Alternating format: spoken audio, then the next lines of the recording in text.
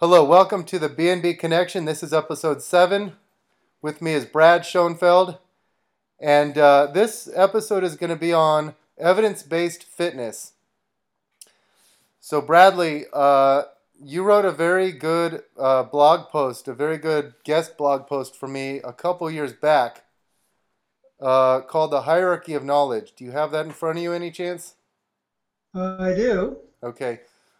So I thought we could start off this podcast by having you go through that a little bit. So first of all, this blog post that you wrote was based on a book written by Potvin. Portney, yeah, it's Portney and Watkins. Basically, it's one of the seminal texts that we have in research and evidence-based practice, and I would recommend everyone gets it. And this is an adaptation of their work. So they have, is it 5 steps or is it Yeah, five? it's a hierarchy of five different levels of knowledge. So Uh, before we get into the hierarchy itself, is this hierarchy mean that there are different? So this hierarchy is going to go through the different forms of exercise, but does it mean that one form is better than the other, or is it give you like an evaluation of which are the best methods? Correct. Yeah, well, and better is somewhat subjective, but that there are different levels of knowledge, and that if you're looking for more scientifically based knowledge, the higher up you go, generally the more appropriate that's going to be for drawing conclusions. And we'll talk a little more as to why in terms of the objectivity of the evidence, the control, and we're talking about the scientific method. But really what we're talking about, the first level, the bottom level, if you will, would be tradition. And tradition says that I'm going to do something because other people have done it in the past. A good one of my favorite topics here is the donut. If you've ever watched a baseball game where they use the donut, with the weighted donut to swing a bat, people have done that forever. Well, there's been a lot of research showing that if you swing a weighted bat right before you go up to hit, it actually decreases your ability to produce force, yet people continue to do it. Why? But just because it was done in the past. I've spoken with Eric Cressy, I know he's a friend of yours as well, a really astute fitness pro. Another baseball analogy. Baseball pitchers, every spring training, you're seeing them running lap after lap. They'll run several miles. Why does a pitcher ever have to run? He stays on the mound, he'll throw a pitch, wait 20 seconds, throw another pitch. How does this apply to the specificity apply to a pitch? It doesn't. Why do they do it? Tradition. So really, tradition is the oldest form or the lowest form of knowledge, and generally we want to stay away from that. Now there could be benefits, there could be uses for it. Certainly you would hope that certain things have passed the test of time, but just because something is done before you doesn't necessarily mean that it's a good way to go about it. So But tradition is the lowest rung. This is the lowest form of evidence out of the 5 that you're going to go through today. that's correct. Does this mean So you your next, should ignore tradition? well, no, as I mentioned, it's not. You don't want to ignore anything because there could be a basis for it. The fact that, as I said, it has stood the test of time, there's certain things that could mean that it might have some value. And if you don't have other supporting evidence, some of the other hierarchy, when you're going up the ladder, you would look to the highest level first. That would be your last form of deferral, if you will, the tradition angle. But generally speaking, that would not be a good form. That would be you could not be, or I would not be very confident in making decisions just because something had tradition behind it. Your next level is authority. And I'm sure we all know how people tend to uh, defer to authority just because someone has a higher degree or they're a well-known strength coach, fitness pro. We will tend to trust their opinions. And I'll give you a good example here. I just published a paper with Alan Aragon and James Krieger. It was a meta-analysis on nutrient timing. Well, I was a big proponent of nutrient timing, and I, to some degree, fell prey to the authority aspect. I had read the classic text by Ivy and Portman, John Ivy, some other very popular and renowned nutritional professionals speak about it, and I've been aware of some of the research as well. But the fact that some of these authority figures had discussed it so much as a viable strategy have led me to believe that, hey, I can trust this. And after doing a lot of my own research, found it not to be true. And as a matter of fact, Dr. John Ivey had posted or had written a review in a paper challenging one of the papers that I had written with evidence that really did not support his, or that was very skewed towards the actual topic. And I actually tackled that in a blog post. And it really shows you that just because someone is an authority doesn't mean they're not prone towards significant bias on a topic.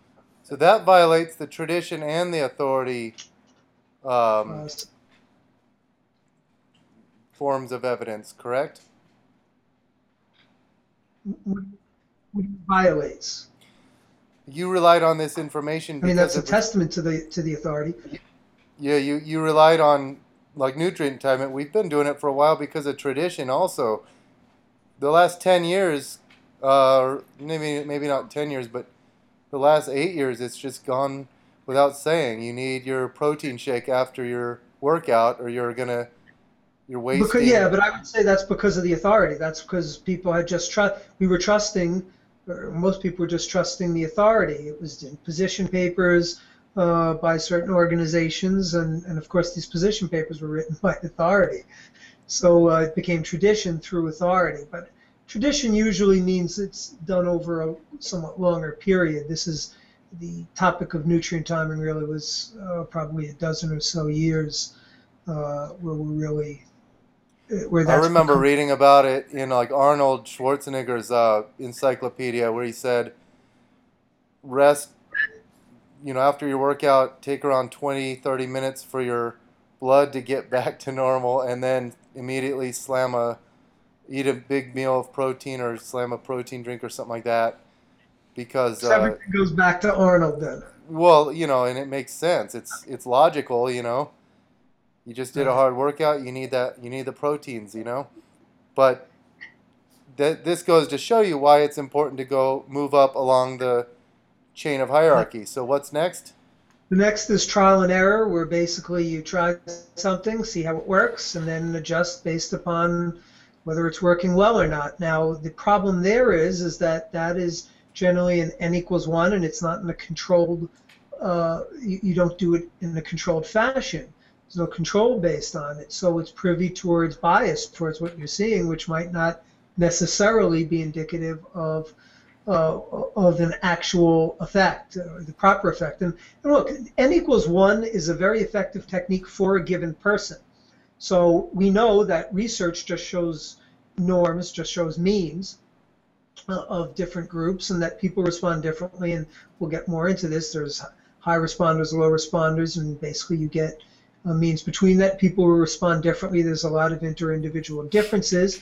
So we need to then take what we have and then apply it to an individual and then use trial and error. But if you're using trial and error without basing it on some scientific process, the scientific method, as we'll discuss, your starting point, you have no idea where you're starting. So your trial and error can be wildly ineffective in terms of how you're grasping at it. And by the way, just because something proves to be effective in what you're doing doesn't mean something else might be more effective. This is one thing I hear all the time, is that, well, look at the great results I'm getting. Well, that's fine. That doesn't mean you might not have gotten better results doing something else. The next one, the second highest to the top, would be logical reasoning, and this is a big component of the top rung scientific method. But logical reasoning, we look to logic.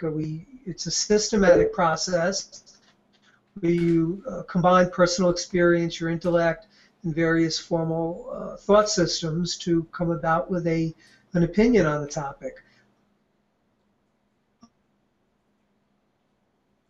You can use deductive reasoning, which is where theory is used to create a hypothesis, or you can use inductive reasoning, where you use generalizations that are drawn from various observations. Now, these are valid techniques. They go in line with the scientific method, but just because something is logical, as we know, doesn't necessarily mean that it adds up. We could say it's logical that doing crunches should make your midsection flatter. It should reduce the. You think that, right? You're doing exercise. You're getting. I mean, or you could think that, but as we know through research, that logic does not always translate into practice. And we see this all the time. There's so many logical assumptions we make as scientists that when we apply the scientific method and subject them to research that don't pan out. And that finally leads us to the last one, which is the scientific method. That is a systematic, a controlled, critical way of examining a subject. So we're going to look to control. If you're doing a true experiment, you look to control as many variables as possible other than the one that you will manipulate, and systematically then take two groups that are very similar to one another and draw conclusions from that. And if you're doing it objectively, then there should be very little to no bias in the conclusions that you draw. But there are plenty of limitations, as you well know. So ultimately what we're going to look at is, when we talk about this evidence-based process, is taking what we know through research, through the scientific method, looking at the body of research, and then combining that with our own personal experience, as well as the needs, and this is very important, which a lot of people miss. It's not just taking the research and saying, okay, this is what the research shows, so this is what we're going to do. We look to our experience from that, and then look at the needs and abilities of the individual. And with all that, we're then going to draw conclusions as to how to properly go about working with that specific individual. So, speaking of research, are there types of research articles that are, is there a hierarchy in research? Absolutely. Generally, you want to look to what are called your randomized controlled trials, where you're systematically, as I mentioned before, manipulating one variable where you control the other variables, and then you can draw causality from that. The observational studies, such as a lot of the epidemiological work that's done, they look to correlations. They look at associations between various topics, and we know that correlation does not necessarily lead to causation. We know that eating ice cream is correlated to murders. That doesn't mean that eating ice cream causes murders. That means that usually you're eating ice cream in the hot summer days, and that there's a correlation more towards the fact that it's the hot summer days can cause leads to other crimes. So again, we have to be careful when drawing causality. But that again doesn't mean that, again, a lot of people I know will dismiss observational research, and that's misguided, because we can draw a lot of great, many of the greatest conclusions that have been drawn in terms of what we do today has been drawn through epidemiologic research. What about case studies? Is that a high form of research? Again, case studies it's when you say high, it's certainly not on the level of experimental research. So that you're going to have different gradations. It would depend upon, a case study can be effective, but that is an N=1. Now, a series of case studies can end up being quite effective, because you're then drawing you're being able to pool certain things. So what's the benefit and the drawback of case studies? Well, the specific drawback is that it's an N=1. So just because one person responded, you don't get statistical power, and you're not, there's no comparative source that you're looking. You're not controlling one variable. I mean, just looking at one variable while controlling everything else when you're doing a case study. Basically, a case study, you're looking at one person, and there's no comparative source. So that really goes back to an N=1. You could have an outlier, for example. Correct. Or not only an outlier, but that person, there can be all sorts of reasons that you're getting one effect in terms of things they're doing that's not controlled, that you wouldn't know unless you had other. But the benefit is that you can often, with a case study, delve really deep into one particular area, or get a broad set of information with that one person that you wouldn't be able to do with a. So it's good to know the strengths and drawbacks. Let's talk about review papers. the strengths Mhm. and weaknesses and also meta-analyses. So what are the strengths and weaknesses of a review paper? Well, certainly the weakness of a review paper is that there's often a lot of subjectivity in it and bias.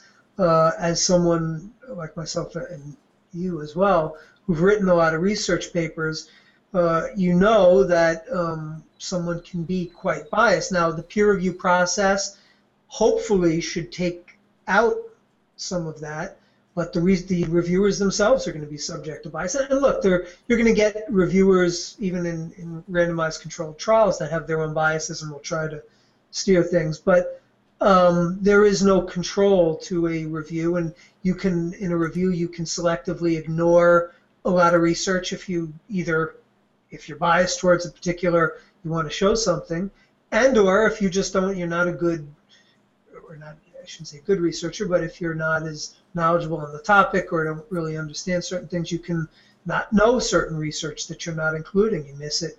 And then again, if the reviewers, that really would be up to the reviewers if they don't catch that. So there's a lot of subjectivity. Now, the benefit to it, especially when it's done well, is that you get a good overall view of a topic, as well as the fact that it gives you hopefully a broad-based idea of the literature.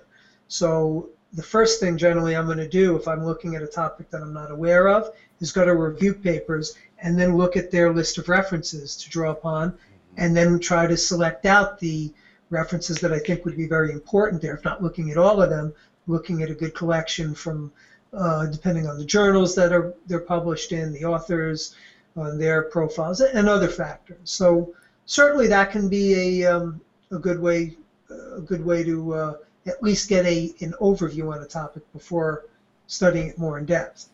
The meta-analysis that you brought up is a really cool topic, and what that does, it pools the results of hopefully all the studies. And by the way, I should just take a step back and mention, so that was a narrative review, which I mentioned before. There is something called a systematic review, which is a step up from the narrative review, where there's a systematized process that you use, and it tends to take out some of the subjectivity within a review.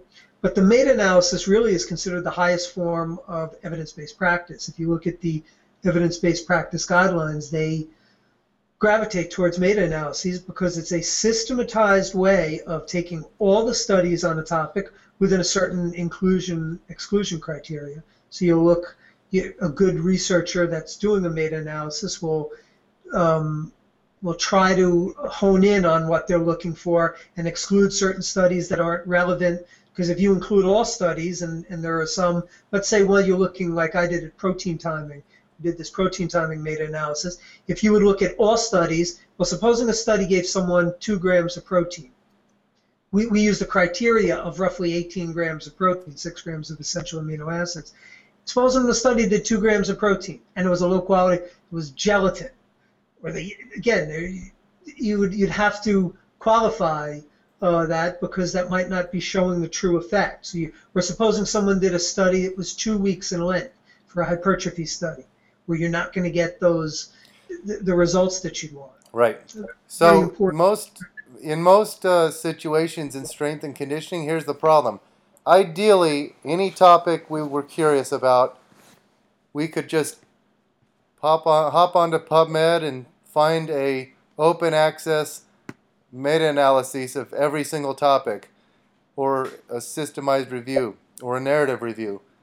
But there are so many topics in strength and conditioning and it's so, it's not a field that's has, a ton of research, so you rarely find that. In fact, a lot of topics don't have any research on it. And so let's talk, we've got 10 minutes remaining. Let's talk about how an evidence-based person would go about trying to educate themselves on a topic. Let's talk about a couple different scenarios. Let's say I'm a power lifter, and I'm like, I'm just a lifter and I want to learn about powerlifting. Do I just start looking at research papers on powerlifting and then start trying to formulate how I train by reading what the journal articles have to say about powerlifting? No, again, absolutely not. But what you want to do, as we discussed earlier,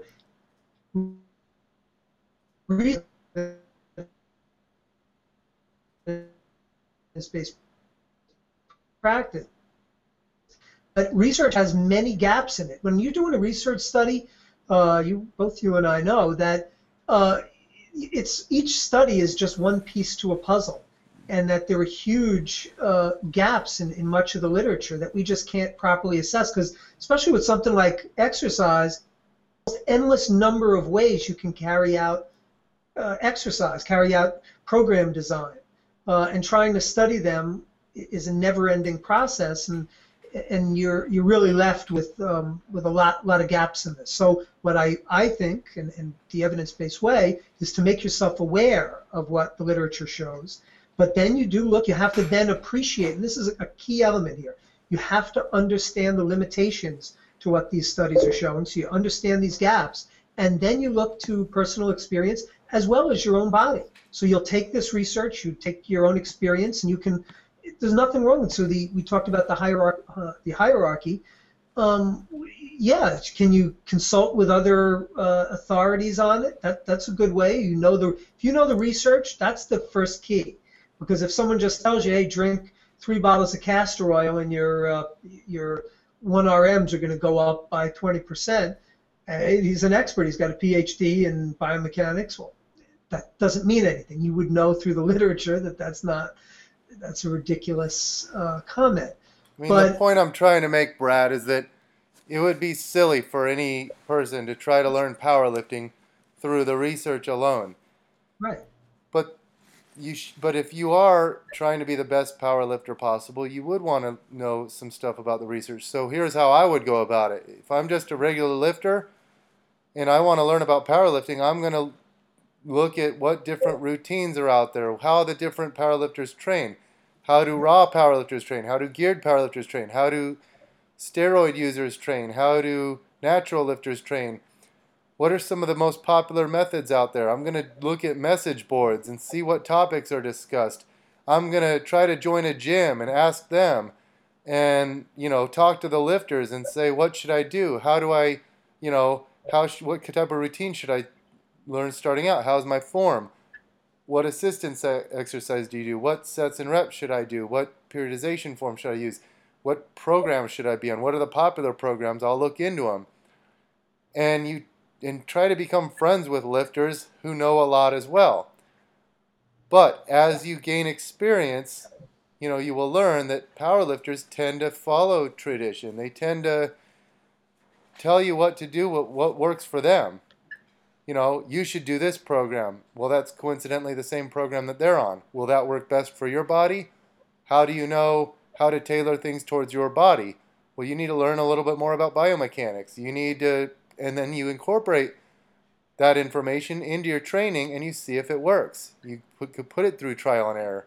And it's this constant, to me, the evidence-based fitness or evidence-based coaching or evidence-based lifting, it's not about just relying on published research. It's this constant art and skill of utilizing and ranking and filtering all the forms of evidence, whether it's anecdotes or published research or logic or whatever, and qualifying them and saying, okay, this I can trust, this I'm a little bit skeptical about, and then trying it, and then basically, like the Bruce Lee quote, absorbing what's useful, disregarding what's useless. So let's talk about, you want to be an evidence-based strength coach, and you're just an everyday lifter. Can you become a good strength coach just by reading the research?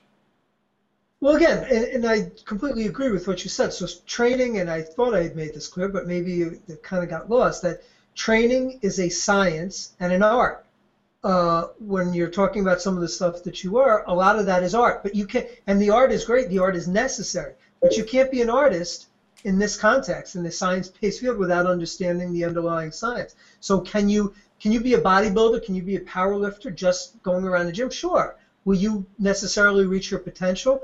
Probably not, Right. because you're then just relying on these the lower hierarchical aspects. So again, to And me, you need to have an appreciation. So yeah, I'm a bodybuilder. I have been for years. I learned through trial and error, through going to the gym, just like you said. But I wasn't able to take my physique to the next level and to take clients of mine when I was training them to the next level until I really had an appreciation for the science, the more scientific aspects. There are still bodybuilders who are doing concentration curls because they think that it's getting the peak in their biceps, or doing crunches because they think it's reducing their midsection. So again, we do have to have an appreciation for the science. So yeah, do and you? even to go off of your what you talked about earlier, your paper with nutrient timing, yeah, you can be a good bodybuilder, but some of the things you might be doing are unnecessarily painful. If you're a slave to your nutrient timing and you think that you need to eat every 90 minutes or you're going to go catabolic, and you stay up on the evidence and you read research and you come across this paper that you and Alan and James wrote, you'll say, okay, it's not as important as I thought. I don't have to be a slave. I can eat, it works best for my schedule to eat four meals a day instead of six. And since I ate a big meal before I worked out, I don't need to worry about eating right after my workout or something like that. But it gives you, that's to me, that's the essence of being evidence based, by using all these different forms of evidence. And as I'm a lifter at heart, I'm a gym rat. I love talking to my stronger friends about their own training, and I always like to hear what they're doing, what's worked for them. That's what all good lifters do. But you just know that it's an anecdote. It sparks your curiosity. You might say, I'm going to try that, or you might not. But you listen to anecdotes, but then at the end of the day, to me, what the culmination of being evidence-based is saying, is to be in a position where you can publish research or conduct your own experiment about it and utilize the scientific method and say, you know what, I am so curious about this. I'm going to control all these variables and just look at this one question and really hone in on it and try and answer it myself. Because, you know, being a scientific-minded lifter, I'm so curious about all these types of things, and I'm sure every lifter out there is so curious about different things. But unless you can use the scientific method, and unless you have enough, sample size, you'll never know. You'll never really know the answer to it. You'll have to just rely on lower forms of evidence. Yeah. Yeah, and I mean, as a bodybuilder, certainly I'm going to look at people like John Meadows. I mean, he's inventing all these new routines and stuff. We haven't studied those. Does that mean that, well, I can't do that because it's not in the research? That would be ridiculous to think that. So we need, as a matter of fact, most good research comes in an applied science like exercise from the field. So we need people that are in the field that are looking at these innovative techniques to then try to study them. And often there's so many limitations to the tools that we're using, the sensitivity of them. That again, I think your point is really well taken. That we need to be aware of what people are doing. We need to follow that as well as the research. Brad, we've got about a minute or two left. Yep, minute and a half. Why don't we end on the TRX story that you've told me? Oh yeah, so that's one of my favorites. A good friend of mine, Jay Dawes, was at some fitness conference, and they were watching the people doing TRX, and one of this prominent researcher, who's evidently a real research nerd, turned to Jay and says, "Is that validated?" And Jay turned to him and said, "Gravity." So this is the type of thinking that's a lot of researchers have. They're not. One of the things I think that separates yourself and I from some of the researchers is that we're also practitioners and have been for many years, so that it gives us perspective, and that you can't just look at things in that Right. context. I call them research snobs.